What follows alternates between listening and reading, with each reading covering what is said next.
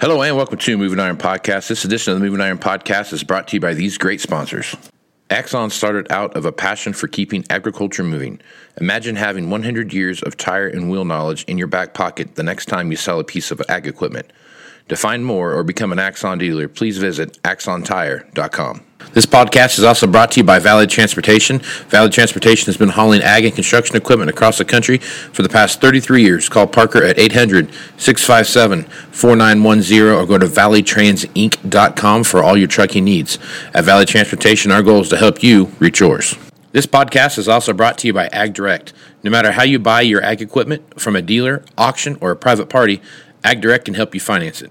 You can even apply online at agdirect.com. Learn more about your financing options at agdirect.com. Moving higher in the 21st century. Hard-working people working hard for you and me. Moving higher time and time again. Through the years you'll find us here.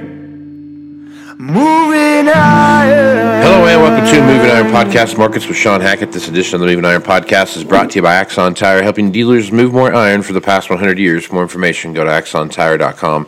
Axon Tire would like to give the loyal listeners of the Moving Iron Podcast a free resource mousepad.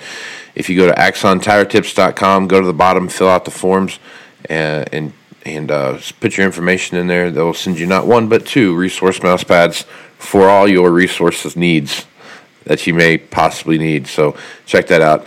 That axontiretips.com also has some really good white papers and some really good studies there that you can look at about having to do with compaction and a few other things there. So check that out. A lot of good information there. Valley Transportation has been hauling ag and construction equipment across the country for the past 33 years. Call Parker at 800-657-4910 for all your trucking needs. Valley Transportation, our goal is to help you reach yours. And no matter how you buy ag equipment, whether it's from a dealer, an auction, or a private party, Ag Direct can help you finance it. You can even apply online at agdirect.com. Learn more about your financing options at agdirect.com. Lastly, Tractor Zoom has access to over $20 billion worth of heavy machinery sales data. Tractor Zoom's Iron Comps is the industry's trusted solution for transparent heavy equipment values and auctionable pricing insights.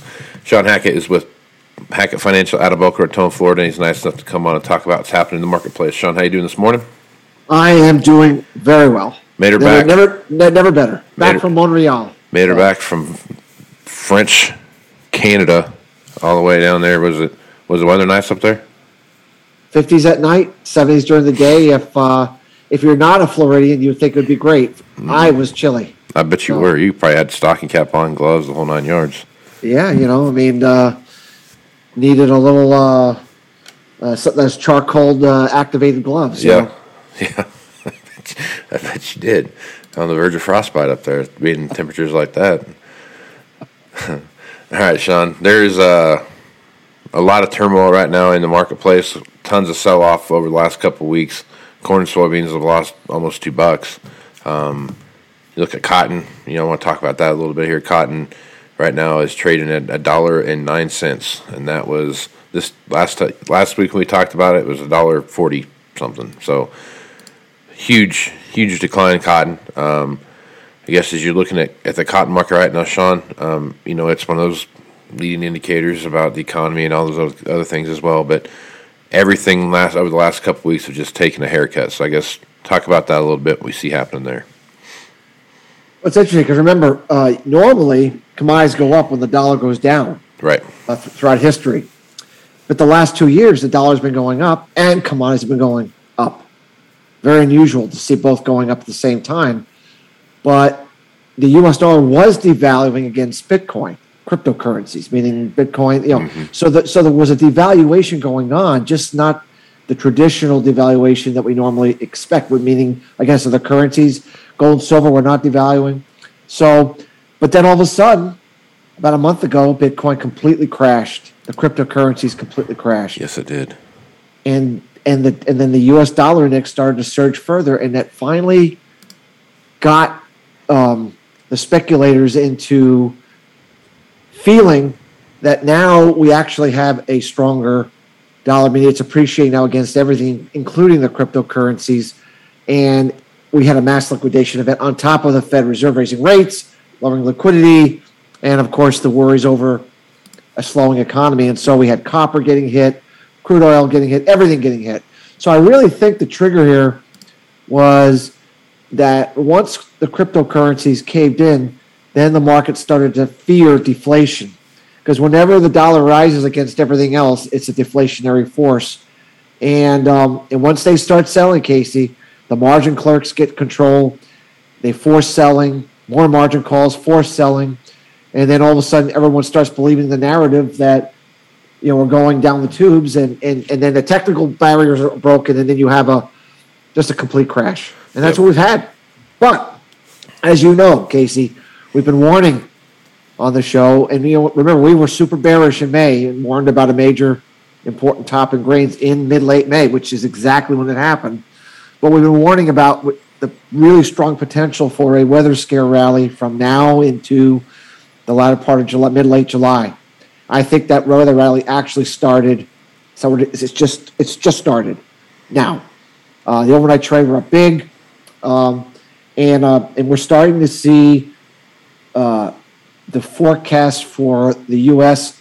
after this week dry out considerably with some heat coming back in. But more importantly, Europe is burning up. I mean, it looks like we're going to have 100 degrees, 105 degrees, no rainfall for the majority of Europe, for the next 2 to 3 weeks. And we warned that both Europe and the U.S. would the combination of those two would set off a weather scare rally that producers could sell into. And I really think that Europe is the bigger story here right now. I mean, it looks really, really rough over there. And, of course, it's really, really a story for wheat. That's really what they are going to have a hard time getting through here. And so if you're a producer, and you haven't sold everything you wanted to sell, or you missed the May high, or whatever that case, I think you're going to get a 2 to 3 week rally here. Doesn't mean we're going back to where we were, by the way, but a nice rebound weather scare rally that you can sell into and get some better prices. If you're in the livestock business and you need some short-term needs, you're not covered in let's say the next 30 days or 60 days, you might want to get some feed bought on a short-term basis because we never know how far weather rallies will go, but I'm pretty confident this combination of really, really hot, dry Europe and drying and warming up U.S. is going to allow for some reversion of this big correction we've had. So, right on. Okay. All right. Let's talk about milk here for a second, because again, milk was not sheltered from any of this last couple of weeks of this storm that we saw on the 29th of June. It was trading at $24.33, and today it's at $22.39. So you lost almost $2 a gallon not $2 a gallon, $2 per hundredweight out there. And I guess as you're looking at milk right now, I mean, what are you seeing right there, and what are some of the tells you're seeing there as far as milk price goes? Well, we had been warning our dairy producers that we thought we'd get a big break into that 21, 22 area. We made that forecast in May and reiterated it in June. And so this is exactly, and it was really predicated on the idea that a lockdown China would have to pull back from dairy demand. And without China buying dairy, international prices would tank, which they have, and the U.S. price always follows, which is now has. So that's so. Just as an example, their dairy demand in the month of May was down 16% year over year. Shows you how much their demand pulled back because of the lockdowns and that sort of thing. But now that that's happened, the next iteration of this is that they're starting to slowly lower these restrictions on these 500 million people that they told to stay in their homes and apartments and don't go anywhere. They're starting to ease restrictions. We just saw yesterday and today some serious monetary and fiscal stimulus that they're now going to be pumping into the Chinese economy. Think what we did in 2020. It looks like they're about to do that now to get their economy going again and repair some of the damage that we know occurs when you shut down huge parts of your population for 3 or 4 months. So I think that huge stimulus and the gradual lowering of restrictions is suggesting that as we get into the fall, their demand for dairy and for meat proteins, by the way, whether it's beef or it's pork, chicken, we're going to see a big surge, a resurgence of that demand to feed into this reopening and fiscal stimulus, and to do some restocking, which of course, they've been running down some of these supplies. So I'm pretty confident that the correction in milk is probably mainly run its course. It doesn't mean it off and away to a bull market right away. We might need to do some bottoming action here, but I kind of think most of the downside is behind in dairy. And I think from here, I'm looking at a bottoming out and a surge to new highs as we get into the fourth quarter. So I like what I'm seeing from China. And by the way, this would have bullish implications for things like cotton and things like copper as well. Things that are economically sensitive to the Chinese economy and the Chinese demand, like dairy, like beef, like cotton, like copper, I think are going to have a renaissance, from late summer into the fourth quarter. In most of those markets, if you look at the charts, have reached some pretty serious support that probably bottoms them out. So I think for the most part, Casey, the worst is behind us on dairy. Right on. Okay.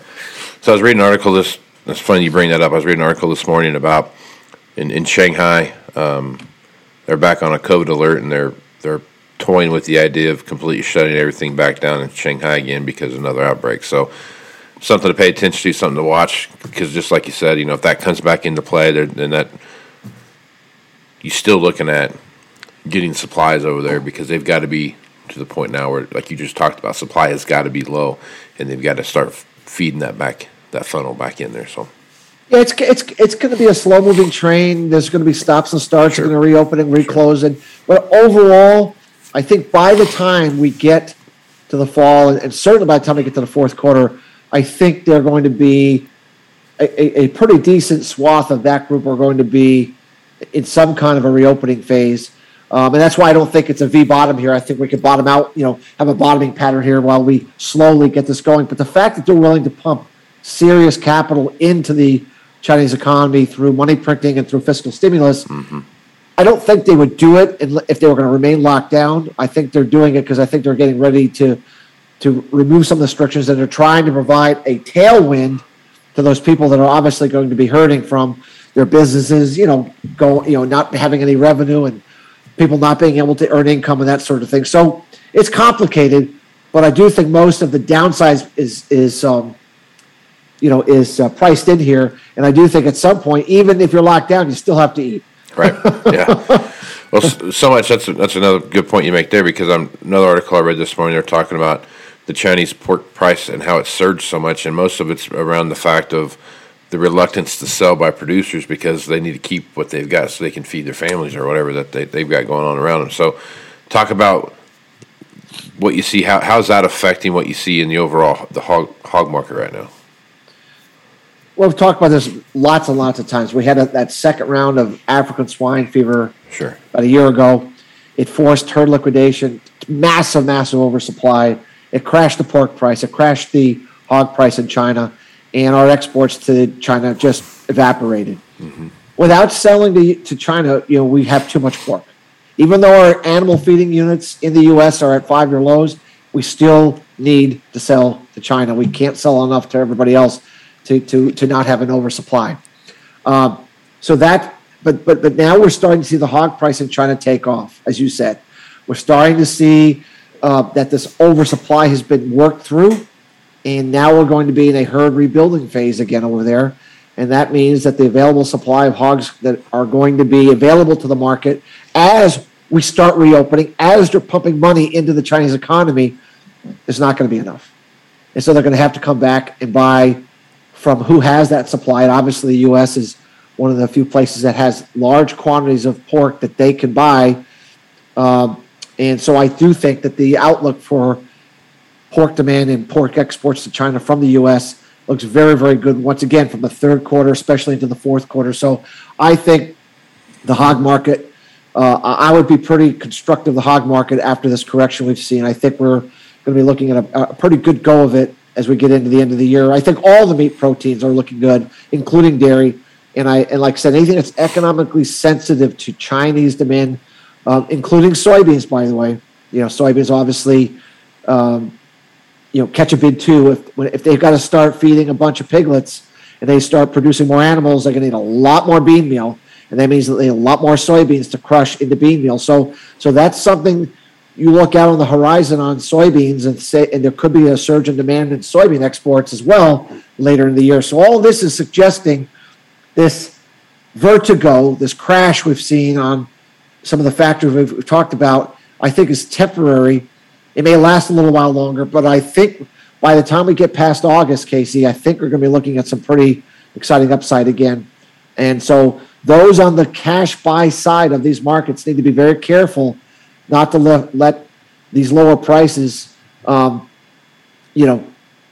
away. I really think you have to have some kind of a buy program for your feed needs, for the buy side of these markets going into the end of August to make sure that you are methodical and disciplined in getting the job done. Because once this thing turns, I don't think you want to be, chasing $8 corn again. I think you've been given an opportunity to get yourself in a better spot cost-wise, and you should definitely be, looking to do that between now and the end of August, early September. Okay. All right. Let's talk about India for just a minute here. So they banned wheat exports in May, and they've kind of opened that back up a little bit, but not hardly at all like it was. But for the most part, it's still pretty well locked down. Now they've banned, at least they're requiring permission to export wheat flour out of India. As you take a look at what's going on right now with wheat harvest, and it's not been a good crop at all. I mean, it's very spotty, but for the most part, it's just not the best wheat crop we've had in a long time. So I guess with that news coming out of India, now where they're shutting down flour and wheat exports altogether, so everything, and then what we have now, what are your thoughts on wheat, and where do you see it headed here over the next couple months? Well, I mean, wheat has lost $6 a bushel. Right. Yep.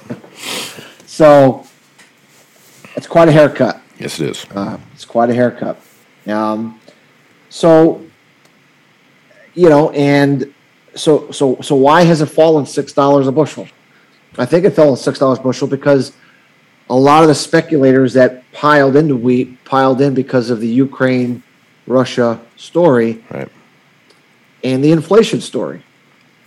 And when the dollar started to take off and Bitcoin started to crash and the Fed started to raise rates, they started losing the inflation story. And all this, and they just, you can only trade a story for so long, Casey. I don't care if it's weather, I don't care if it's a geopolitical event, but the market no longer cares about Ukraine, Russia in terms of the market pricing mechanism. They've lost interest. It no longer matters to them. I'm not saying it doesn't matter, but to the market, it's moved on. It's not interested in trading Ukraine, Russia anymore, unless there's something new and exciting that comes out that's a different iteration than they're at war and it's nothing's changed. They're talking, but the market's done with that. They don't want to trade that anymore. And we saw the same thing with the trade war. After a while, the market just didn't care anymore. Yep. It just didn't matter. They moved on. So all those people say, well, why do I own wheat if I don't care about this Ukraine situation anymore and the inflation story is over? And then they sold off. But the fundamentals have not changed at all. So here's a situation where the fundamentals don't really change much, but the price can change dramatically based upon the perception of speculator psychology. There may not be a ton of supply in the physical market, Casey, but there was a ton of supply in the futures market. That's a fundamental. The futures speculative supply that can be sold onto the market at once, if those speculators want to, is a fundamental in the market. Now, it's a financial fundamental, but it is still a fundamental. And I think a lot of people in the market who analyze markets don't correctly factor in the supply of speculator supply potential in the market. They only look at supply, physical supply, and physical demand. There's nothing wrong with doing that, but we got caught with too much speculative supply coming onto the wheat futures market and not enough buyers, and the market it's done what it's done. Having said all of that, certainly you start getting into the $7 to $8 area, Casey. This is a good value again. We're getting to a place where the market is overshot. The fundamentals, haven't changed too much. Ukraine still isn't looking like they're going to be having record crops and being able to export stuff anytime soon. And even though Russia and the U.S. is harvesting and we have that typical harvest pressure, the situation in wheat is still very precarious. And so I think now that it appears to me that the speculator are getting sold out of wheat, meaning that they've done most of the selling that I think they need to do, we now can get back into a constructive period where I think the wheat market can reprice back up again and reconnect with what's actually the correct fundamental price. I don't think 7.5 or 8 is the right fundamental price to the downside, and I don't think 14 was. I think 14 was too high. There's some number in between, Casey, that's the right price for the current situation. And my job is to look at when we overshoot in either direction and make sure producers and end users take advantage of that when it's to their advantage. Right now, a physical buyer of wheat needs to be looking at procuring those physical supplies during this weak period because I don't believe this is sustainable. We might be able to sit here for 30 or 60 days, but I don't think this is a sustainable level going forward with what I see coming. And remember, we're just beginning in the midst of what's clearly going to be, in my opinion, a major weather market here in Europe on wheat. So already prices may be ready to do something to the upside. So I really, really want to emphasize physical buyers of wheat. Doesn't mean you buy it all, but you just need to get some upside protection here or get some physical needs bought. You've got a $6 haircut. Sure, it can always go lower, but how much of a haircut do you want before you start putting some physical wheat in your coffers at a huge discount from what you were looking at just a couple of months ago? It's time you're looking at the buy side of wheat as a physical buyer. Right on. All right, good stuff as usual, Shawn. Folks want to reach out to you and get more information about what it is you're doing at Hackett Financial. What's the best way to do that? Our website is Hackett, Hackett, advisors.com. Lots of information, white papers, podcasts, interviews, sample reports to give your listeners a really good idea of how we do things with our weather algorithm, our capital flows algorithm, and some of this fundamental work to see if we could be of value and of service to your listeners. Right on. Okay. Shawn, appreciate you being on the podcast, man. Thanks, Casey. Always a blast. Thank you very much. All right, Shawn Hackett. I am Casey Seymour with Moving Iron Podcast. Check me out on Facebook, Twitter, and Instagram at Moving Iron LLC. You can also go to Moving Iron on LinkedIn at Moving Iron Podcast. You can also check us out on the YouTube channel at Moving Iron Podcast YouTube channel. So check that out there as well. Looking for more information about the Moving Iron Podcast, go to movingironllc.com. Everything Moving Iron related is there. Blog posts, all the entire library of the podcast, as well as all the information for the Moving Iron Summit coming up here in Nashville, Tennessee, September 6th, 7th, and 8th. If you're interested in checking that out, if you're a dealer, you want to check that out, go to the upper right corner, click on the Moving Iron Summit tab, and all the information is right there. If you need more information, send me an email at movingironpodcast, movingironpodcast.com, and I'll be happy to get that information back to you. So my friend Alex is still over in Ukraine, driving around, passing out humanitarian aid. So if you're interested in helping Alex, go to his GoFundMe page and look up Help Alex Transport Humanitarian Aid from Poland to Ukraine, or just go to the show notes here and you can click the link there and help him any way you can. So with that, I'm Casey Seymour with Shawn Hackett. Let's go to some iron folks. Out. Axon Tire is going to have more tips, tricks, and client advice throughout the year and in September at the Moving Iron Summit in Nashville. If you're looking to sign up for the event, please head over to movingironllc.com. We hope to see you there. Valley Transportation has been hauling ag and construction equipment across the country for the past 33 years. Call Parker at 800-657-4910 or go to valleytransitinc.com for all of your trucking needs. At Valley Transportation, our goal is to help you reach yours. And no matter how you buy ag equipment from a dealer, auction, or a private party, AgDirect can help you finance it. You can even apply online at agdirect.com. Learn more about your financing options at agdirect.com.